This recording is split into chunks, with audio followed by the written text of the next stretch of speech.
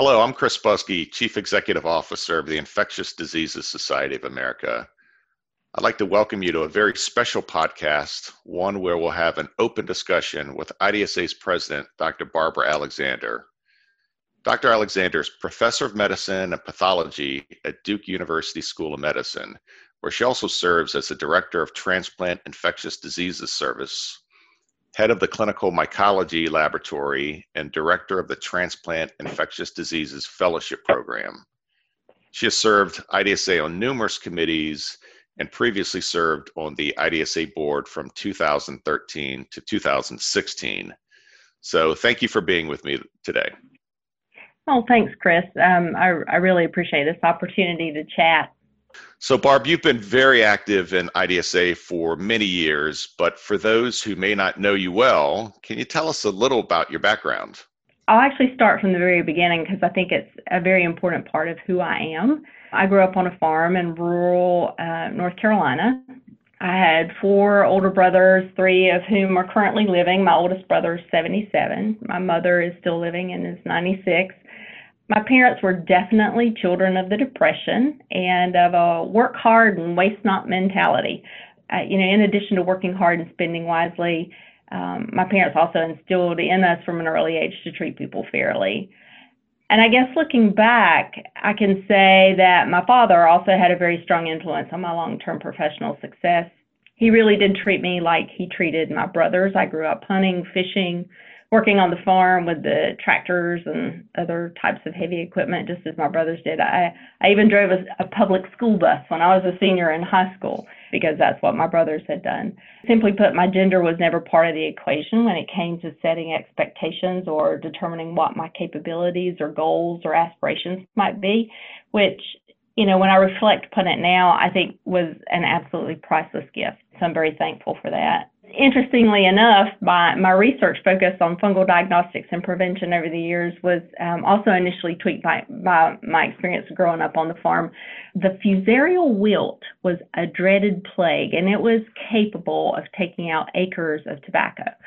I didn't, as a child, exactly understand what caused it, but I did know from a very young age that it was a very bad thing, and it was spoken of in somber tones by the adults in the community. I guess, truth be known, to me, I think more importantly than its impact on the tobacco crop at the time was that it would also leave us without tomatoes and watermelons for the season. I mean, if you are a child of the South, you know what's a summer day without a cold watermelon to cool you off or a juicy ripe tomato and mayonnaise sandwich. But it was actually in college, during my first formal course in mycology, that I came to understand that the fusarial wilt was actually fusarium wilt, and it was caused by a mold called Fusarium oxysporum. And it was from that aha moment that I was absolutely fascinated with fungi, which led me to pursue a graduate degree in medical technology. And from there, I took a job as a medical technologist in the clinical mycology laboratory at Duke. And that's where I learned to recover and identify pathogenic fungi from clinical specimens. I would also say that it was during those 4 years in the laboratory, they were very formative. I had daily interactions with the ID faculty and the fellows at Duke, and this is what ultimately led me to apply to medical school, specifically to apply to medical school to become an infectious disease physician. Based on my personal experience, I think it's absolutely true that the decision to choose infectious diseases as a specialty is made very early on, during or even prior to medical school. I would also take a minute here, if you will let me, to give a shout out to Drs. Carol Hamilton and Dennis Clements, who, when I was in the laboratory, they were ID fellows here at Duke at the time, so we'll just leave this in, it was circa late 80s. They were rotating on the benches in the microbiology laboratory, and so it was through the conversations with these 2 individuals, kind of hovered over fungal plates and microscopes, that I began to seriously think about medical school. And then, subsequently in fellowship, I was lucky enough to have two other amazing ID physicians as mentors. It was Drs. Barth Reller and John Perfect. And after almost 25 years, they continue to provide guidance and advice to me. And I'm just forever indebted to them both for opening doors and keeping me on track. I guess from there, after completing my fellowships in infectious diseases and medical microbiology, in 1999, I transitioned into the faculty position at Duke. And at that point, I was tasked with creating the Transplant ID clinical service here and running the clinical mycology laboratory, which, as you mentioned, are two hats I still wear. Over the years, my NIH-funded research is primarily focused on preventing and diagnosing invasive fungal infections in the immunocompromised host. I mean, during fellowship, it truly was traumatizing to watch fungal infections like fusarium spread in cancer and transplant patients, despite our best efforts. It's clear that we desperately need better diagnostics and better drugs, and so this is where I have chosen over the years to focus my personal research efforts. I've also created a transplant ID training program here at Duke for fellows, and for the last 7 years, we have had the honor of having an institutional T32 transplant ID training grant. To date, we've had 22 fellows that have participated in our program, and that's something that I'm very, very proud of. I think that being able to train the next generation of ID clinicians and physician scientists is incredibly important to the health of the nation and to our field. That's great to hear, Barb, and just kind of that common theme of how mentorship really influenced you, and then obviously you serving as a role model and mentor to the next generation is obviously critically important to this field moving forward. So kind of my next question would be, what would you like to share with the membership about how you plan to represent them in your leadership role during this incredibly challenging time? How is it's a really good question. I think first and foremost, I'm going to do my very best to represent IDSA and its membership with integrity, with transparency, and in an informed and responsive manner. More specifically, I will commit the time and effort that's needed to prepare myself in order to be knowledgeable on the issues we're facing.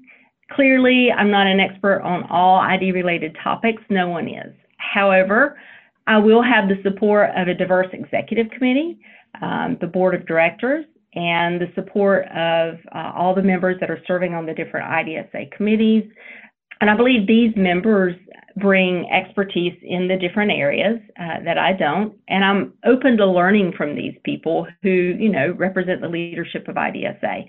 But I guess I would also warn the members that I am not shy about tapping, non-leader members of IDSA, as well as external experts, just to get more informed or to gather more information so that I can make the best decisions for the society, or I guess not personally make them, but help drive the best decisions for the society. I think most of my colleagues regard me as approachable and receptive to both ideas and feedback. So while we may not be able to tackle every single issue or commit to all of the great important ideas that members will bring, owing to limitations in cost or the bandwidth that we have within the organization, I will promise to listen, and I will hear you.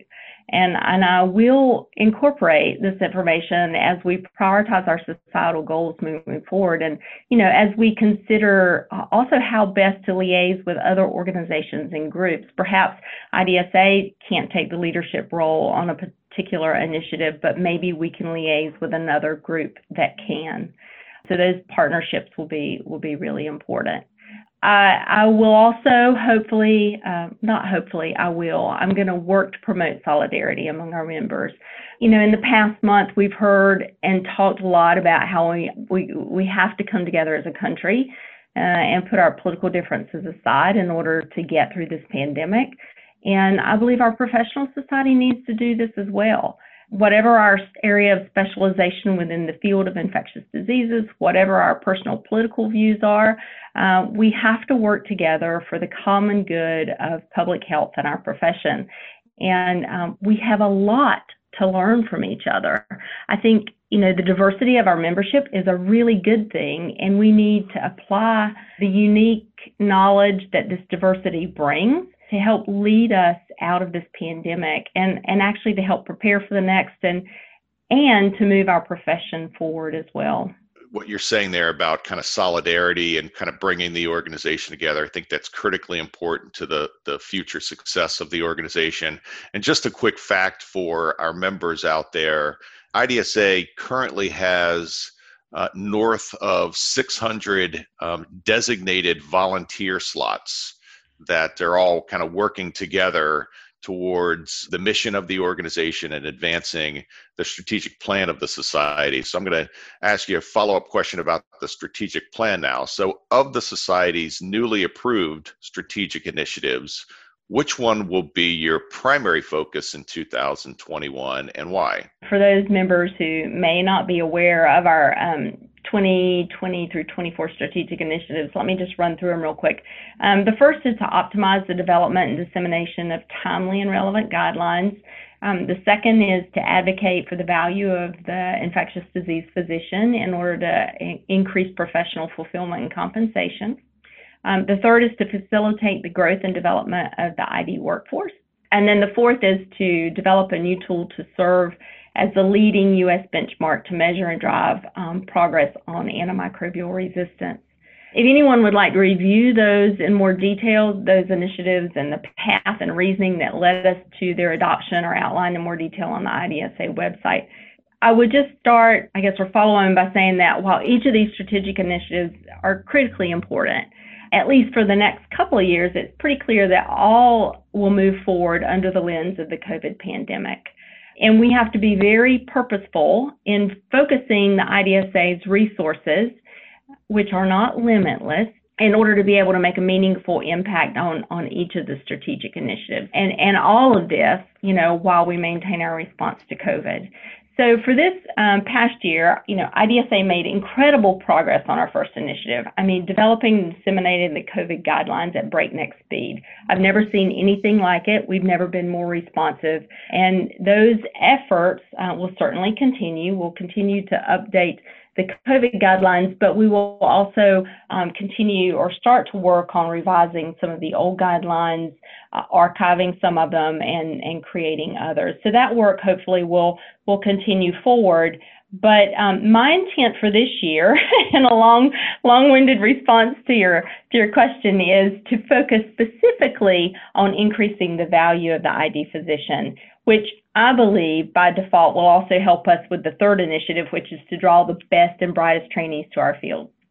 We know from data that was gathered during the 2019 strategic planning process, it was highlighted that there's an absolute critical need to enhance professional fulfillment of ID physicians and to increase recognition of the value we bring by others.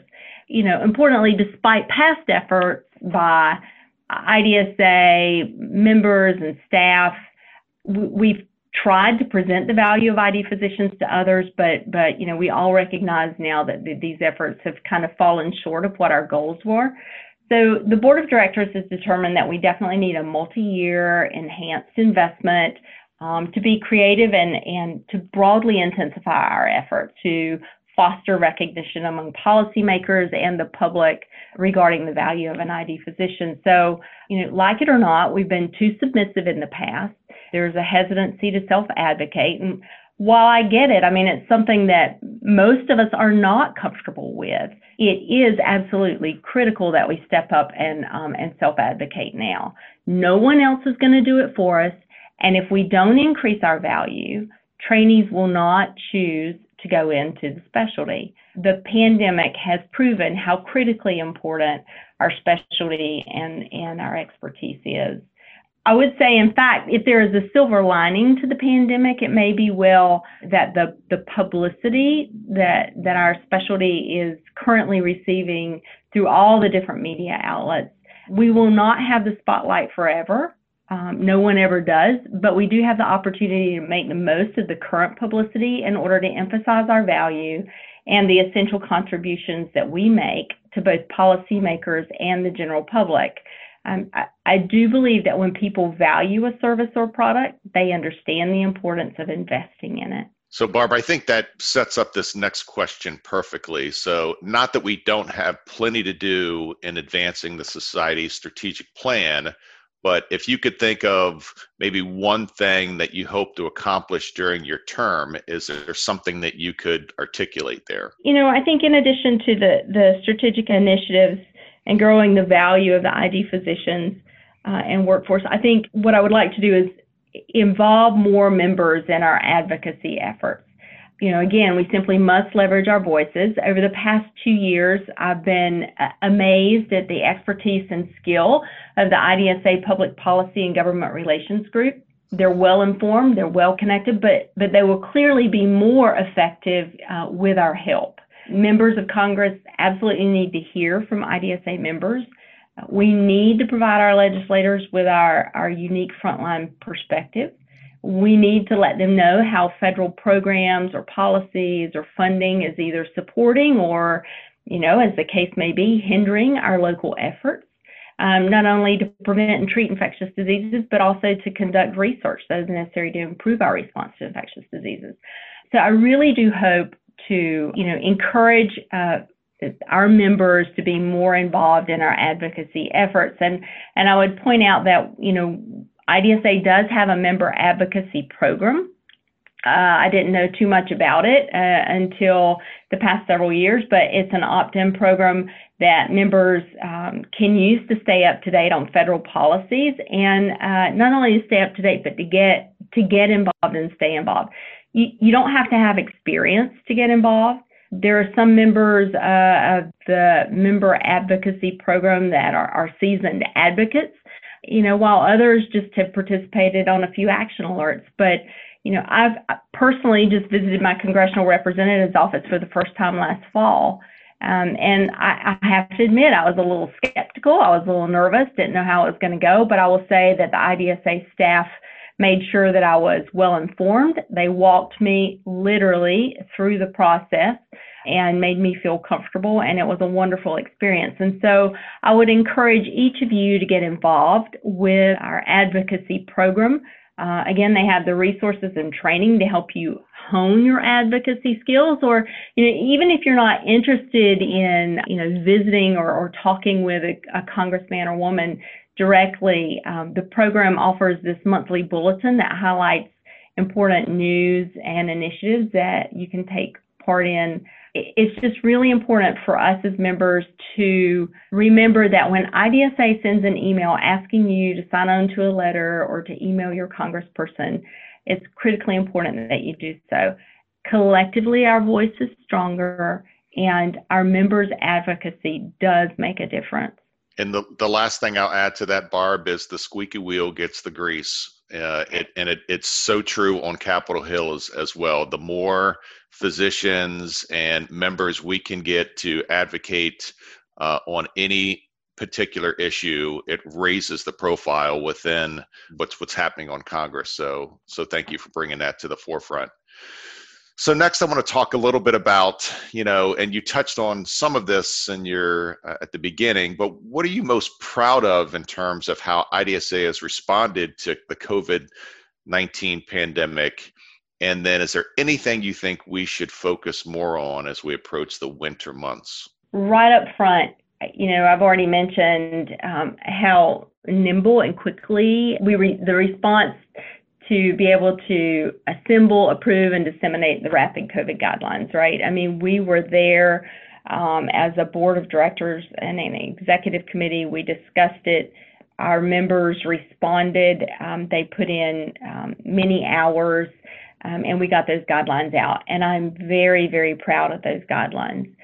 I think the other thing that I'm very proud of is the way we have been able to help message to the public how to protect themselves, how to prevent the spread and transmission of COVID. We've really become the public health voice for the country, while our federal agencies have been, for lack of a better word, a little bit mired in the politics, unfortunately. And so our ability to stay out of the weeds with the politics and really to address what, this huge public health crisis, I think is something I'm very proud of. You also asked me what we might need to focus on in the winter months.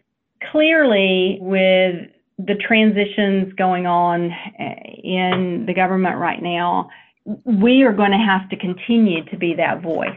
And this is more critical than ever in the upcoming months. It just seems incredulous to me it seems like embedded in COVID every day. it seems incredulous that there's so much misunderstanding and misinformation out there.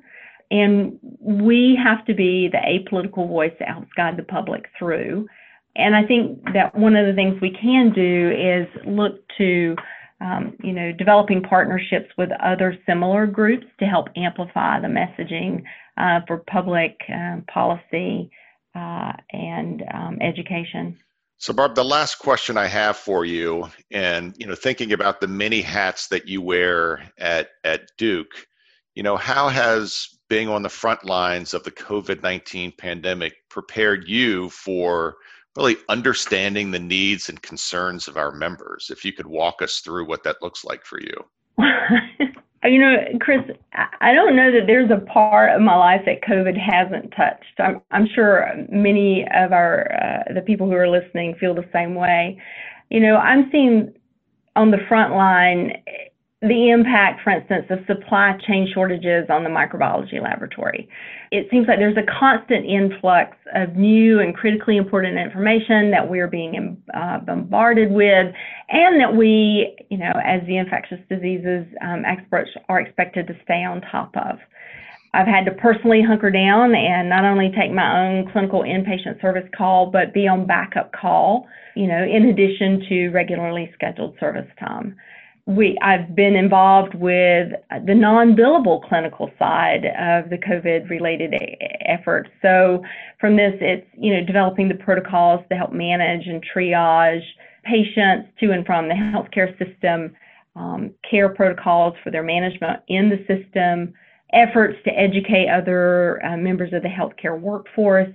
I have been the personal subject of a false positive antigen test while I was on the inpatient rounding service. And let me just tell you that a fast turnaround time on a molecular test is indeed critical. All that, and, I'm also, having the thread of clinical incentives and dollars held. So there's a direct economic impact, even though I'm working harder than I ever have. There's been a hiring freeze. We've not been able to recruit new faculty and research coordinators, although we definitely need new faculty right now. We've had research on everything but COVID shut down, and now we're in the middle of trying to figure out how to restart it. I have a 13-year-old son who, I'm trying to work with his school to help figure out a plan for getting he and his classmates back to school face to face. I've suffered through the local health department not really having a great bandwidth in terms of doing contact tracing, and the nuances of having to interpret the implications of the recommendations and changes to those recommendations that come from the CDC. I've also got a 96-year-old mama that lives with me that I'm trying to protect. So, and then we just went through this fellowship recruitment season virtually. I mean, who thought we would ever see that? I have been on the front lines. I've felt the impact of COVID in a lot of different ways, and I'm going to take all of these experiences. I mean, how can I not, right? I bring all of these experiences with me, and they will help inform my responses and my decisions as I try to leverage the resources of IDSA to help us all get through this pandemic. So, Barb, I'd really like to thank you for a really informative conversation, something I need to share with our membership as well, as when our members step into the role of president of IDSA, it's almost a full-time job. So in addition to everything that you just went through there, you've got a second full-time job of almost being part of the staff team here. So, we understand how critically important your time is to serving patients and being in the lab. But again, I want to personally thank you and welcome you as our newest president on behalf of the staff and the members of IDSA. So for the latest information on the COVID-19 pandemic, visit IDSA's COVID-19 Real-Time Learning Network at idsociety.org. I'm Chris Buskey.